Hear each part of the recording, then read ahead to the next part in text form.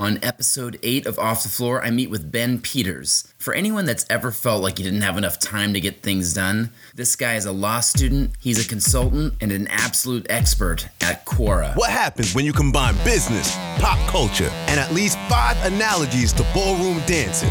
You get Off the Floor, a podcast to help you get to that next step in your career or your tango. Here's our host, Chris Lionel. I'm talking to Ben Peters. This is a long-time connection on, I guess it's kind of like a seldomly used social media platform. And so Quora is the name of it. And I feel like I'm a huge evangelist for Quora. Sure. And it just seems like such a great hangout. Do you feel the same way? Absolutely. I think from, the first window I had into Quora, I was like a junior in college, and one of my friends told me to check out Quora because I was trying to get market research for this project I was doing for a marketing class. And so I just started, from there, eventually I was just following all these people. And then I took a couple of years where I wasn't really following it. And then I started writing. And since I started writing, I started connecting with people. And of course, that's how I met you. And it's really fun because I feel like it's really the only place on the internet where you can get to know someone really well and be like their virtual friend without having met them in person. Yeah, absolutely. I think in some cases you're really opening up and getting to a really sharing personal stories. And did you have a turning point on the platform where you felt was there a question that you answered, or where did you really feel like it started to feel kind of like your favorite social media hangout? Yeah, that's a great question. For me, it was when I started tapping into my sense of humor and realizing that people would give me upvotes if I wrote something that was funny. And I've always been a little bit of a smartass. So I wrote some smartass answers, and a couple of them got over 1,000 upvotes. And I started thinking to myself, maybe I should take myself less seriously in everyday life. And so not only has it helped me on Quora, but also in regular life, I feel like I've become a better person because I don't take myself so seriously. Wow, that is so cool. I mean, in our industry, we always talk about, that we're trying to create the byproduct. We're using dancing as the catalyst to create something better that's non-dancing. And it sounds like Quora sort of done that for you too, huh? Yeah, totally. That's a perfect analogy. Oh, that's awesome. So you're currently in law school, right? So talk about that. How's that going? Sure. Law school is good. If I didn't feel good about the results on my first semester exams, I might be doing something different. But so far, so good. I started applying a little over a year ago to law schools. It was sort of my childhood dream. I was the kindergartner who told everybody that they wanted to be a lawyer when they grew up and had the big kid briefcase in their hand. So it's been nice to sort of reach into and try to tap into that sort of childhood dream that I had. Oh, that is so cool. That's actually what my mom would say. You're either going to be a lawyer, a preacher, or a salesperson. And I feel like a lot of times I feel like all three. Yeah, I can imagine. So now if you had to pick your favorite lawyer movie, what movie would it be? I have to go To Kill a Mockingbird. You're very good at asking questions. You're very definitely to Kill a Mockingbird. Just the theme of justice and morality and fairness is just so strong throughout. I love the book too, but the movie, I feel like the actors do a great job. And you just, after you watch that movie, you can't come away from that not wanting to make the world a better place. Atticus Finch is kind of like Atticus Finch. He was like everybody's father figure after you read that book. Oh yeah, exactly. So for me, the lawyer movie it's really just probably the first 18 minutes of the movie The Firm with Tom Cruise. yeah, of course. Only because I could totally. I have to share that with all of our new hires and everything about Oh, really? That far. When you're just when you're starting something out, that you're going to go through these lean years. And I just love that scene where they're scraping it all together before he really kind of cashes in on what he's been doing. But I think To Kill a Mockingbird, that's probably the number one answer on the board there. Did you have a classmate? Was it a professor? Anybody that was kind of like a mentor to you that you felt like you could always just pour out and get recalibrated? Yeah, totally, totally. I love that question. So my freshman year, first semester, I was on the basketball court, and these guys were talking about this really big, sort of intimidating professor. And they're like, is Professor Snow coming today? He's the giant. He was like the local basketball giant. And so I was like, who's this Professor Snow guy? And then I hear this really deep voice coming from behind me. It's like, I am. And I was like, oh crap. Who's this guy? Who is this Professor Snow? And so he's like, tell me, what do you study? And it turns out, of course, that he's a freshman professor of a class that I'm going to be taking the next semester, only I have another professor on my schedule. So what I do is I sort of get to liking this guy. I know he's gonna make me grind. So I figure he's gonna be a good mentor for me. So I'm able to switch into his class mostly because he's got a reputation and other people don't want to take his class because they know he's gonna be tough. So I got into his class, and so we still communicate. After my freshman year, we try to get together a couple times a semester, and now we still communicate. And when I was starting my consulting business, he played a big role in helping me strategize because he also had experience as a consultant for McKinsey back in the 90s. So pretty sharp guy, and definitely had a great relationship with him for over 5 years now. Oh, wow. That's great. So how big was this guy? Oh, well, I want to say 6'7", so I'm pretty tall. I'm like 6'5". He was a bit taller than me, 6'7", and then built, so probably like 250, 260 pounds. Wow. Just a big dude, Professor Snow. That's so awesome. So let's talk about the consulting thing. So where was the point where you said, you know what, like I'm going to take what I've learned and I'm going to start to put it out there and become a resource for other people? Yeah, so back in late 2016, I was at a sort of a personal low. I had just gotten off of a bad breakup. I had moved back from California to Minnesota a couple months prior. I was just generally feeling depressed. The weather was miserable, and I was used to good California weather. So I was back in Minnesota, and I was looking for something to pull me out. And Quora was really a great outlet for me. I would go on and write probably 4 to 6 hours a day for like a couple months. I actually did that, and it was so therapeutic for me. And I had no qualms about doing a ton of research on college admissions and career planning, trying to help my younger brother plus some close personal friends. And the more I got onto Quora, I would start helping people there on a volunteer basis. And it got to the point where I got so busy with my other job, which is working in my dad's law firm and doing the whole Quora thing and Skyping with people in different countries, that I just said, from now on, I'm just going to start charging people and see what that turns into. And so I guess that turning point really was probably 3 months after I started writing a lot on Quora. I had sort of built a little bit of a following, a bit of a reputation, was getting a lot of direct messages. And it was definitely one of the best decisions I made in 2017. Wow. So are you using Quora as your primary marketing tool for your consulting business? Yeah. Wow, that's great. Pretty much exclusively through Quora. It's been great. That is so awesome. What a great example of just how to really utilize the platform. So who's your typical client then? Yeah, so my typical client is very good at STEM subjects. So Sure. High school students, really good at STEM. So like science, tech, engineering, math, they're really good with that. Their SAT score, like with the math section, they're pretty much perfect. But with the English, they tend to need a little bit of help with that. And so they're not the most confident or proficient in writing essays. So where I come in and I say, look, you're incredibly bright. We know that because otherwise, you wouldn't be able to just wake up and get a perfect score on the math section of the SAT your first time trying. So let's try to brainstorm and find some creative ways to help you with English, become a better writer. Think about how you can improve your overall profile for college admissions in terms of leadership skills, extracurricular activities, take any blind spots they have and help them create a strategy to overcome any weaknesses they have. Oh man, that's so cool. So then from there, do you like custom tailor a curriculum, or do you kind of have some preset stuff that you use, or how do you usually go from there? No, it's all very tailored. I do a lot of weekly Skype sessions. So all my clients, for the most part, I'll Skype either once a week or once a month, depending on how much help they're looking for. And a lot of the time is spent strategizing their writing and then drafting essays together. And then the rest of the time we're thinking about what are they going to do in their summers if they're not in their senior year yet. We're thinking about what they can do to do better in the classroom if they're struggling.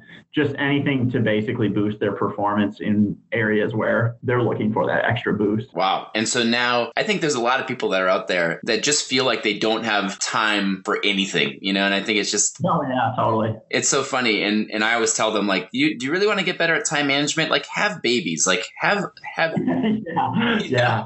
And then you'll be instantly better, So how do you kind of weave in the time for this on top of, going to law school of all things? Yeah, I think it's because it's such a personal passion for me that it's just like a hobby. Like other people watch Netflix, other people, spend a ton of time cooking, and this is just my thing that I do when I'm not putting 40 hours a week into law school. Yeah, that's great. So then give me the timeline now. So you got the consulting thing going, and then where did the podcast come? Was that prior to, or did that come afterwards? So the podcast, with the college admissions and career planning, I got started writing on Quora thinking that I wanted to write books about career planning. Sure. And choosing a career with sort of a balance of a practical and passionate mindset. So I basically called all my professors from Cornell and all my friends that I thought had good business sense and asked them, I've got this idea to write books. What do you think I should do? And pretty much everyone said to me, blogging is great, and try a podcast too, because it's a great marketing tool that has very low barriers to entry. So I got started with the podcast. My first episodes were released in April 2017. I've been trying to release one a week ever since. Oh, that's awesome. So then outside of writing on Quora, like what are you doing for fun? What are you doing in your free time? And like, how do you re-up the fuel tank? Yeah, so exercise is big for me. I've got a lot of energy. So I'm also fairly close with my family. My two brothers both live in Minnesota. I'm the middle brother. So we'll get together, just hang out. And then I'm really good friends with my law school classmates. So I try to figure out who I can hang out with without actually talking about law school, because I feel like that's, sort of the blessing and the curse of having friends in law school is ultimately most of them, you end up talking about law school at the end of the day. So I try to find people where it's like we have common interests outside of law school, whether it's like ping pong or business and finance or psychology or anything like that, and then just hang out. So I'd say even though I'm really busy, like I still have a decent amount of free time, and then I try to get a little bit of sleep too. And I know you're sort of the same way there. Yeah, definitely. I always say that sleep is a hobby I had when I was in my late teens. Yeah.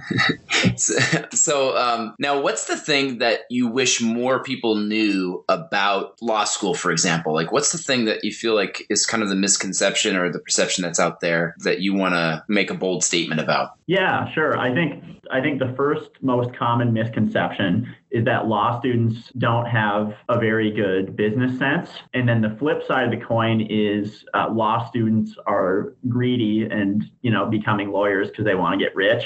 I'd say it's more common based on my interactions with classmates and my friends is I think people in law school are just intellectually curious. They want to make a positive difference in the world. Yeah, they're ambitious, but hey, there's, being ambitious is good.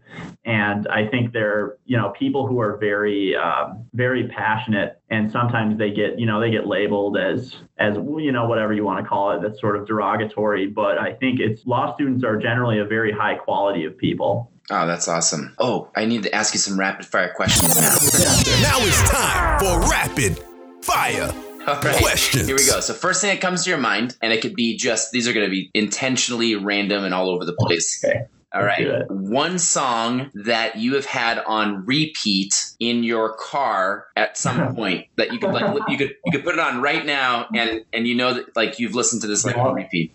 I was actually thinking about writing an answer about this morning. It's Semi-Charmed Life by Third Eye Blind. They actually a San Francisco band. Yeah. Oh, cool. Love that song. That's awesome. Okay. The last movie, or even like the first movie that has ever made you like emotional. Maybe it's took you by surprise. Caddyshack. Seriously? I think I sort of grew up introverted, but also very business oriented. So I think Rodney Dangerfield's character in Caddyshack is like my alter ego. You've seen the movie, you'll instantly know what I mean. That is so good. Oh my gosh. I think it's like every 12-year-old kid's fantasy is to do that Baby Ruth scene from the swimming pool. Oh, totally.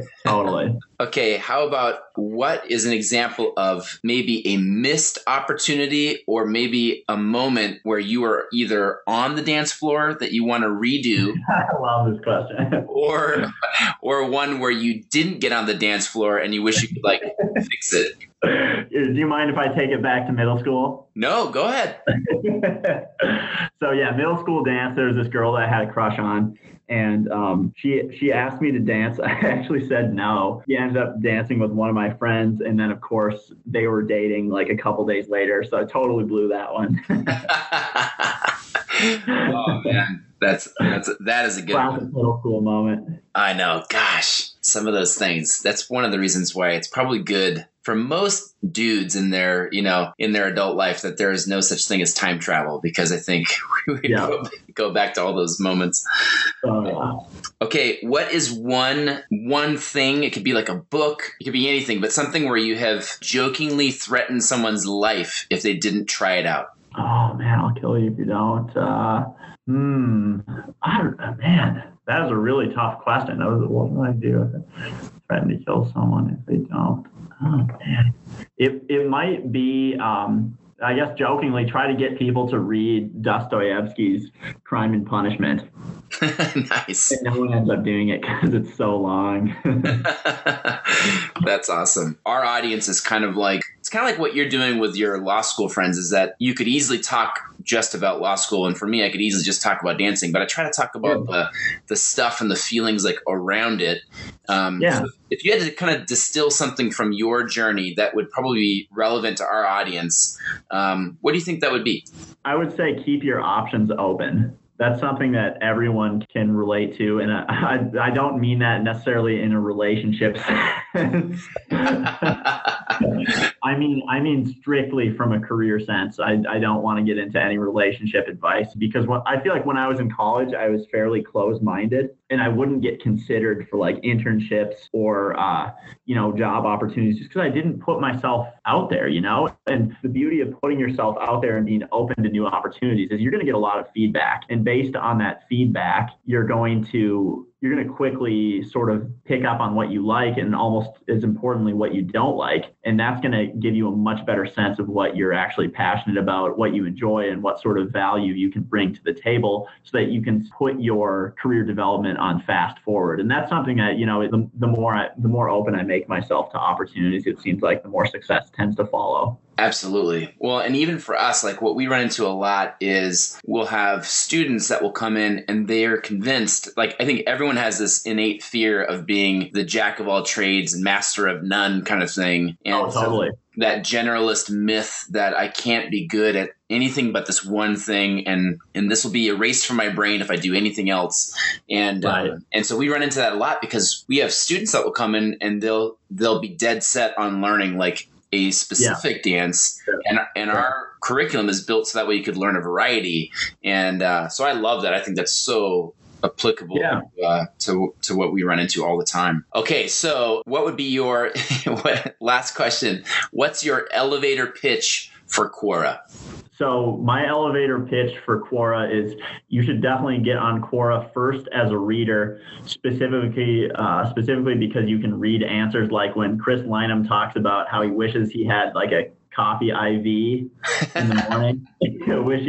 wishes he had something. Yeah, I mean, you read stuff like that and it makes you laugh. You're going to laugh a lot on Quora you're just generally going to feel happier. And then once you feel like you have a sense for the community, you're going to want to step in and start contributing yourself. And that might not be right away, but eventually you're going to contribute. And then once you do, you feel like you're a member of the community. And that's an awesome feeling, because then you start making friends and you start going on people's podcasts in different parts of the country. And it's a lot of fun. So do it. Absolutely. I could not agree more. And I thank you for reminding me about the coffee IV.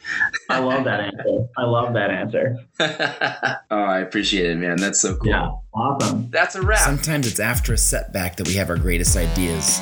I think Ben's story is a great example of what you can accomplish when you have the right mentality. And I think that his response to putting himself out there, getting feedback, and trying a little bit of everything is such a smart way to approach so many things, on or off the dance floor. Thank you so much for tuning in to Off the Floor, and be sure to follow my buddy Ben on Quora.